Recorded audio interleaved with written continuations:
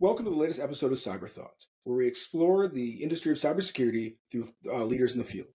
Today, I'm thrilled to welcome Jamey Cummings, a partner at JM Search. Jamey focuses on cybersecurity, recruiting in the field, and this is going to give him a great view into the market and where CISOs are going today. I'm really excited to have Jamey join us. Thank you, Jamey. Great to see you again. Thanks for having me as a guest. I'm looking forward to this. Well, pleasure's mine. So let's do the origin story. How did you get into recruiting, and then why focus on cyber? I think like a lot of others who are in the profession of executive recruiting, never really occurred to me, frankly, earlier in my career that it was actually a viable career path. You know, it's not something you typically think about when you go to business school. And for me, I guess if I take a bigger step back in my career, I've always had some left and right boundaries about what I want to do, but let things maybe happen a little bit organically.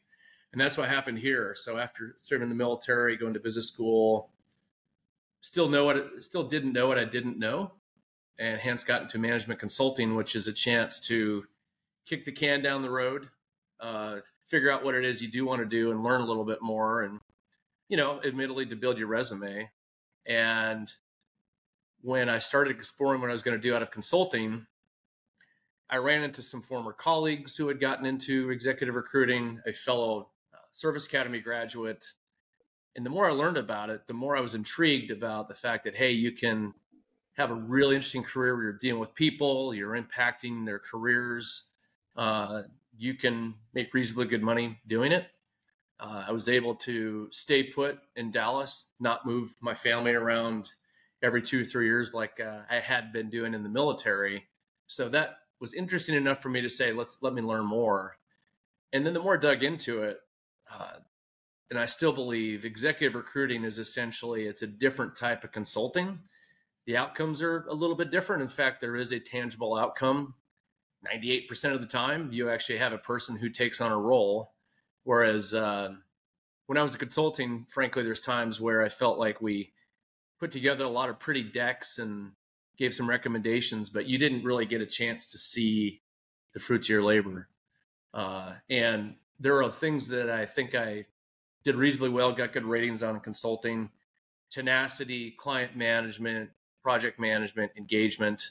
And those are a few of the things that I have found help you be successful in executive search. So it was a little serendipitous, but I've been doing it for 16 years now, and I've obviously found something that I like. And when do you start focusing on cybersecurity? Like how long ago did you start that piece of it? Around 2011. So I guess I'm in a bit of an example of you can reinvent yourself if you decide that you want to. So when I first got into executive search, I actually worked in the supply chain practice of another firm. And frankly, that was my major, but I did a lot of other stuff just to learn the art of executive search. And then I pivoted from one firm to another, really initially focused on aerospace and defense. And it was around that 2011 timeframe where those of us who've not been in and around cybersecurity as long as people like yourself, that's when there became a lot more buzz in the market about, hey, this cybersecurity, this is the thing. And there's going to be a lot of demand for this talent across that, what I call the ecosystem, and I can get to that. So I was at a larger firm, and to their leadership's credit, they said, hey, this is something we need to be a part of. We want to go out and be leaders in really attacking this market. So they formed a brand new center of expertise called cybersecurity, which was on the one hand, functional practitioners, CISOs and direct reports across all industries, but also an industry vertical for cybersecurity. So a bit of a hybrid. And we put together a team to attack that market. I was right place, right time. My military background, I think they said, hey, you were in special operations, security. We'll connect those dots. Works for me. And another friend and colleague of mine, she had been an Army communications officer, also tangential to cybersecurity. And we were given the opportunity to go and really attack this and build a brand. And have really been focused predominantly on that ever since.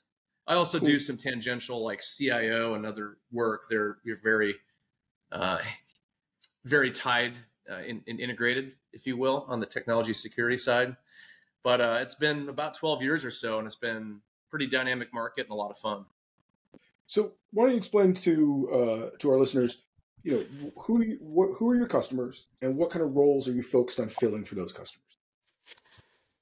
So we have essentially two types of customers in what I call that cybersecurity ecosystem. For me personally, it's been more heavily weighted towards companies of all sizes and all industries who have needed to recruit a chief information security officer, CISO, or a similar role. And that's been pretty diversified. And one thing I like about that is you get to span a lot of industries. It's pretty interesting, a little bit more recession proof as opposed to being in a specific industry. I've been fortunate to recruit for Fortune 100 companies all the way down to $100 million private equity backed companies and everything in between. So that's pretty diversified. And I think another key to success there is that both information security and technology I found to be pretty fungible skill set and pretty transferable across industries. Unlike maybe some other functions are less so, but I found as long as a person's got good business acumen and good learning agility, they can make that happen. So our clients are predominantly the hiring organization. The hiring manager half the time or so is still CIO, but we've seen CISOs reporting into presidents, CFOs, chief legal officers. So our ultimate client can vary, but it's really pretty diversified. On the other hand, we do have a group that focuses specifically a little bit more in your world, Lucas, as far as where you as Political Ventures are investing. We will help cybersecurity companies who typically it's when they reach a certain milestone or tipping point in their trajectory of growth. Maybe they've gotten to a milestone where, hey, what got us here is not going to get us there. We need someone to professionalize our go-to-market, our channel sales, our big logo sales. And it's often a chief revenue officer, followed not far behind that by maybe a chief marketing officer. Occasionally, we will be asked to recruit a CEO to take over the reins from the founder to take it to that next stage of growth. And we have a separate team that does that work. And that's fundamentally a different talent pool, frankly, even though they're in the same ecosystem. And on that, usually the client is the CEO, the board, which could be someone like yourself, for example, who decides, hey, we need to make a change. And we also do a lot of work with private equity firms. So a lot of the private equity firms are, they're invested in companies at a different stage than you. So they are probably more likely, more frequently to be in a position where they need to make some substantial changes in their executive team. Gotcha. So I do want to talk about kind of how you make the jump to CISO and what kind of backgrounds are great for that. But before we do that, I thought it'd be interesting to talk about the kind of market broadly as a whole. So Okay. There's been a lot of layoffs the last 12 to 18 months. We all know the market's been hit. Have you seen that in cybersecurity? How does that look from cybersecurity versus kind of the overall broader tech market? I will talk about this in terms of more of the former bucket, more the CISO community across all industries. There has been over the last several years a bit of a cyclicality. This is anecdotal. I don't have any reams of data to support this, but there's times where like one or two dominoes will fall in the CISO market, and all of a sudden it'll create opportunities, and it becomes almost a game of musical chairs. I think part of that has been that that if the CISO role itself is high visibility, very important, as executive teams and boards become more consistently aware of the fact that this is not a check the box. You got to have someone in here ideally who's consistently building and maintaining a robust program. They tend to be more comfortable with someone who's been there, done that. As such, my experience has been that the number twos often have been less likely to get their shot. I think it's changed a little bit recently, and this is once again just my observation, is that I feel like a lot of the bigger roles have been filled, so people are settling in, tending to stay where they are a little bit longer. I think the compensation is still good, but maybe is leveled out just a little bit, and so people are being a little bit more cautious, also because frankly, it kind of feels like the this big recession is 3 months away, as continues to be 3 months away, like every quarter. But I still think in the back of people's mind, they want to be really selective about making a move just because of that uncertainty in the market. And that throws sand in the gears of the market for talent for CISOs and CIOs, frankly, and other functions for my colleagues here at the firm. So I would say the market, it's still good. There's still a market for CISOs out there, but it's not nearly as gangbusters or robust as it was. Say there's about 2 year period up until late last year, maybe Q1 this year, and it slowed down a little bit. The other thing that we see from an executive recruiting perspective is that there's I'm getting a lot more inbound from people saying, "Hey, I'm open to an opportunity. Please keep me in mind." But you're not hearing about as many searches, and I believe it's for two reasons. One is what I mentioned before, is just not as much movement. Two, I feel like I've heard of instances where the number twos are getting their shot. The organization's just saying, "Hey, you know, we've got a better succession plan than we used to. The next generation of talent is ready to go," and as such, you're seeing people get the promotions, which personally is, I think, good. You got to build that next generation of talent, and then there's just not as much search work to go around. The last thing is that compared to say 5 years ago, I think information security was a bit of a foreign concept to a lot of internal talent acquisition teams. And so I think they felt more comfortable going to an external expert. I feel like, especially larger companies have increasingly robust internal talent acquisition programs, and they feel perfectly fine going and doing the searches themselves. So we in the executive search industry find that we have pretty stiff competition, very capable competition with internal talent acquisition teams as well. So that's a bit of a long-winded answer, but those are some of the dynamics I've observed in and around the CISO market for talent. So one thing I want to get some data from you on before we delve into kind of making the jump to Lightspeed, how to become a CISO is you mentioned compensation. What are those compensation bands? I've heard a bunch of different numbers from, hey, that sounds like a pretty good career, to I can't believe someone gets paid that much. So Yeah. can you Yeah. give me, the ends of that so our listeners can get an idea of what CISOs get paid? Yeah. And I get this question a lot, Lucas, and I'd say it depends. And it's still all over the map. Compared to the CIO market, it's still not quite as mature or developed as it will be. So when I say it depends, on the one end, you've got big Fortune whatever Fortune 100, 500 companies. In particular, not surprisingly, financial services is the industry that tends to pay the most. So your top CISOs at some of the big banks, definitely well into seven-figure type compensation if you look at base, bonus, long-term incentive. I've heard anecdotally some of them are in the $2-3 million range, if not more. Those are outliers. The next where I've observed recently is, not surprisingly, the technology industry. Uh, some of the compensation expectations recently have been a little eye-popping to me. Actually, they're not necessarily quite at the range of financial services, but technology firms have tended to pay quite well, and those are a little bit heavier on the equity side. It's not going to be all cash.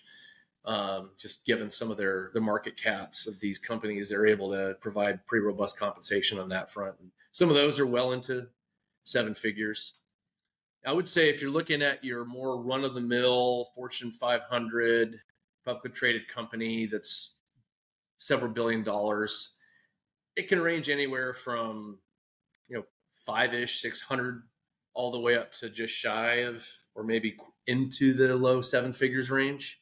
But it's really it's still pretty broad.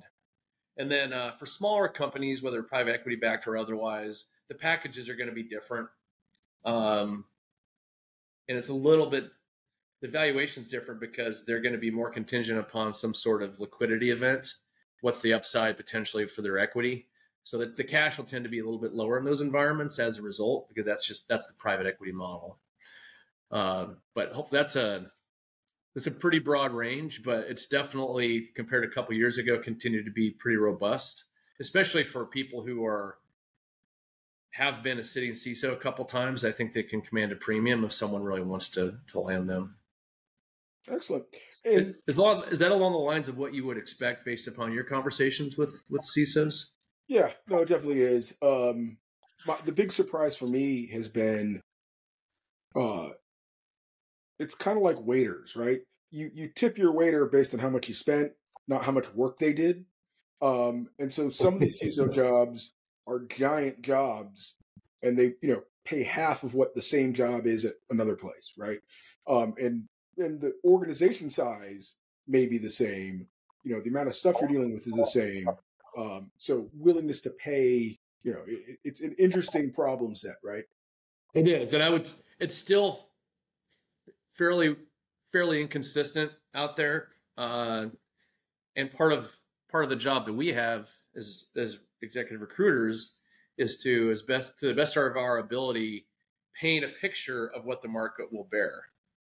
We'll go out in the market, we'll cast a wide net, we'll look at those who've been there, done that, versus maybe an up and coming talent, and where possible, we will at least get their compensation expectations, because you may be aware that certain states, many more than there used to be, there are these pay equity laws. So legally, I can't ask you your current compensation.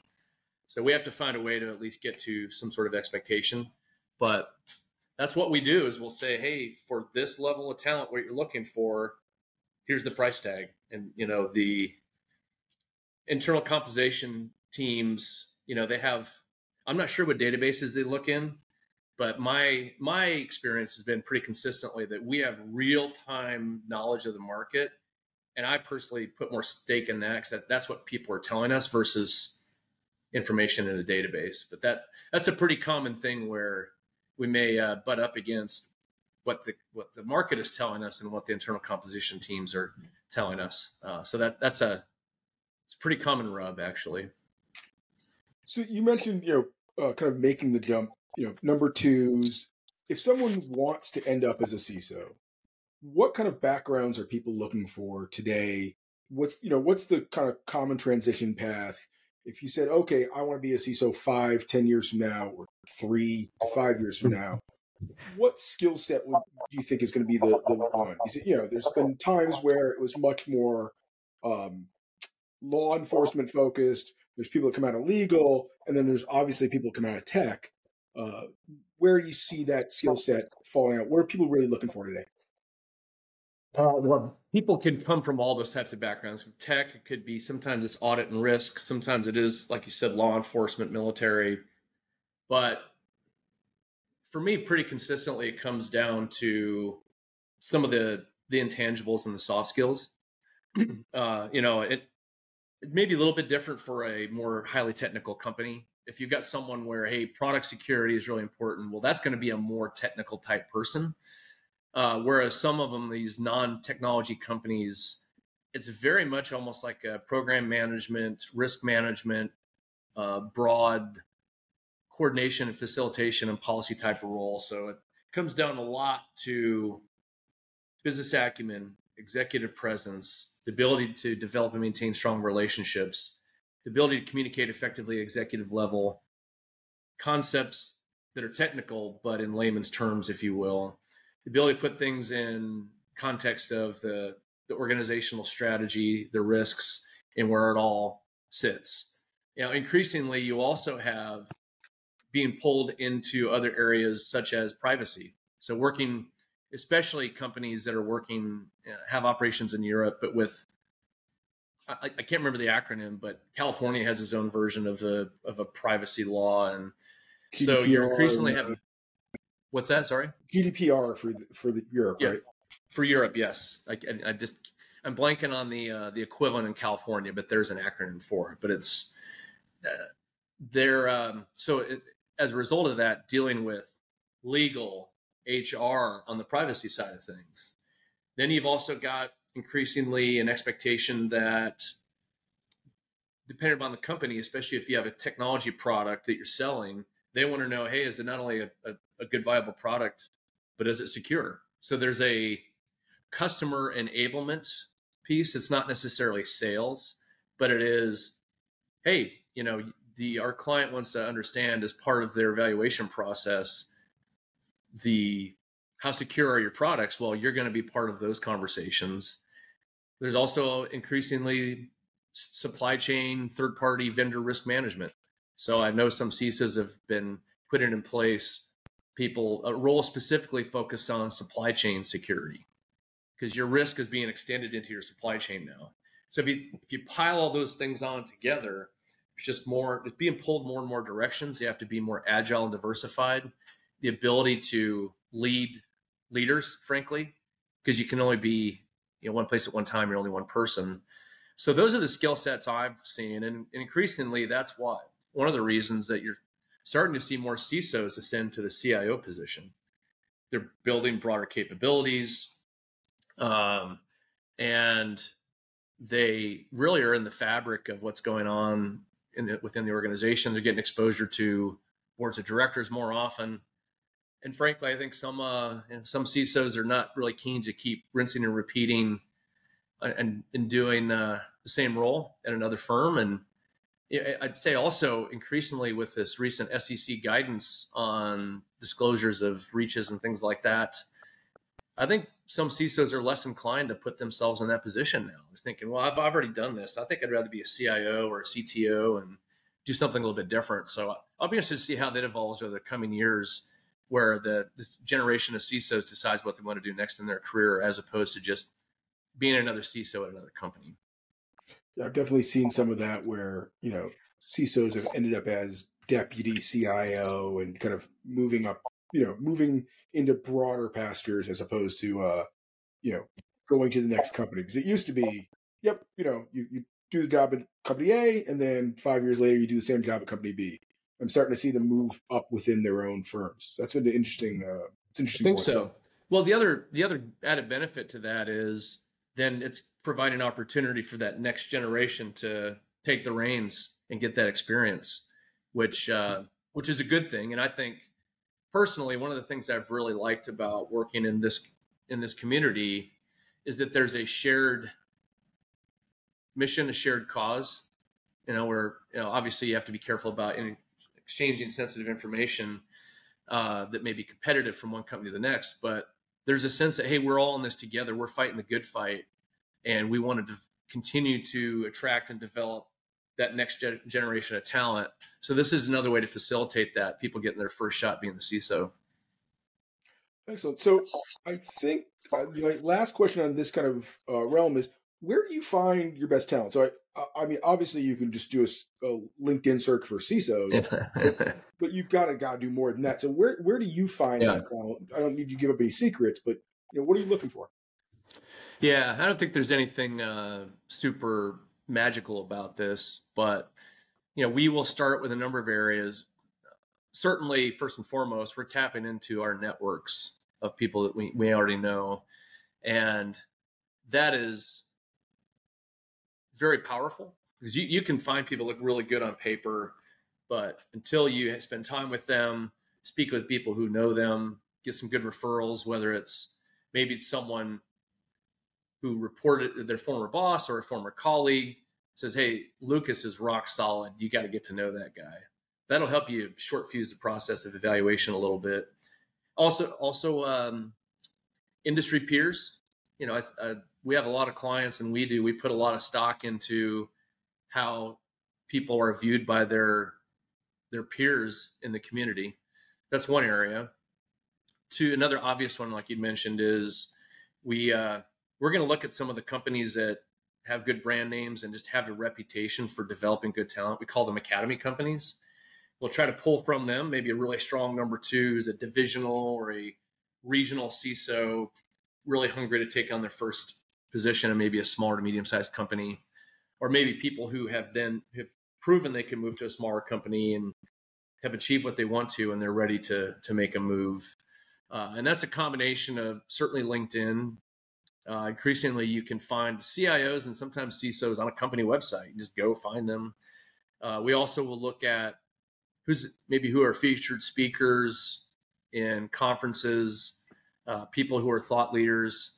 You can find, those are different ways to find people, not just through LinkedIn, but through other means of putting themselves out there, developing their own brands and reputation in the market. And we just bring a multi-pronged approach. On the one hand, we'll say, hey, let's assume we've never done this search. We're going to do a whiteboard, green field. Where are these people likely to be? Let's go find them, combined with leveraging our networks and our past work to really, you definitely want to make sure that you tap into the people you already know, but you want to supplement that so you're not just recirculating and rehashing the same sort of talent. So it's really that combined approach where we try to find the best talent available. Gotcha. All right. So I guess, last, what resources do you personally use to keep up with the market? Like if for how do you stay plugged in? When it comes to things regarding cybersecurity, I will never pretend to be the expert in any of it. But as far as what's happening more from a talent perspective, a lot of it is, for me personally, it's just the consistent dialogues I'm having with people. Hey, what are you hearing from a candidate perspective? What searches are out there? What's the general flow of inbound calls? And that helps me just get a bit of a pulse of the market, what's happening. And then I don't really particularly read any security magazines or anything like that. To me, it's just more through relationships and conversations. That's just my personal approach to it. Gotcha. All right. So rapid fire. We always end with these two questions. What's your favorite book today? My most favorite book recently was Boys in the Boat. Oh, what's that? I don't know it. So the Boys in the Boat is a story of the 1936 Olympics in Berlin. Hope I have that year right. And it's an amazing story of the crew team, the U.S. crew team, who went over there at a time of amazing, really pretty substantial geopolitical upheaval. And it's a bunch of country boys from the University of Washington. And it talks about how they trained together, the agony they went through, the teamwork, and the fact that they overcame pretty substantial odds together as a team to do what they did. It's very humbling and inspirational just to hear about it. It's a great book. And part of the reason is that there's a fellow Naval Academy friend of mine who's a bit of a ringleader, gets us together, and we're about to start it here soon. Rowvember. It's 30 days straight of rowing workouts. And I gained an appreciation for how grueling that can be. And I personally love one of my favorite sports now, actually, in Summer Olympics is the 8-man crew. Just to see the level of coordination that they have to have, the teamwork, and just sheer guts. Anyway, it's a very inspiring and very interesting story. A colleague of mine gave it to me, and I think I read it in like 2 or 3 days. It's pretty amazing. Great. And then finally, what's your favorite information medium? How do you like to learn things? Is it YouTube videos, books, online? Like, how do you take in new knowledge? Combination. In some ways, I still like to read some magazines and newspapers just because I need to take my eyes off the screen occasionally. So for me, I'm a pretty avid reader of a wide variety of publications like The Economist, The Atlantic. I like to read Wall Street Journal, New York Times, so I want to hear multiple perspectives and form my own opinions, frankly. Also podcasts and ebooks, Audible books. I found that helps me, whether I'm working out or otherwise, to actually be able to do what I want to do. The one challenge with an Audible book is that there are times where I get distracted and I don't retain as much. So if it's more for entertainment, I'll do that. If I want to retain it, I'll have to go listen again and like write some notes down. And then the last one is podcasts. I found podcasts, whether it's The Economist or a Sam Harris or a Scott Galloway. I really like to hear their podcast because I think they're pretty fair, reasonable, rational guys that are calling balls and strikes, and I just really like what they have to say. So those are the media that I personally listen to and read the most frequently. Awesome. Jamey, let me first thank you for coming on the podcast. It's been great talking to you. Before we leave, any plugs you want to add? Well, I'll do a shameless plug for JM Search. I think we're a well-kept secret out there, and we are a little under the radar, but little by little, we're trying to change that. It's a great firm, great team-oriented culture, very focused on client success and delivery, and we've got a great team. So just put in a plug for JM Search, and How do people find you? thank you for the time. They could find us at jmsearch.com, and they Awesome. can always find me on LinkedIn. I'm a frequent poster of a variety of topics on leadership and development, and that's another place to follow. And if you find them very interesting, please let me know. If you've got any topics that would be of interest, I'm happy to try to opine on those in my post as well. Well, thank you so much for coming on today. I appreciate it. Thank you, Lucas. I enjoyed it. The time flew by. Cheers.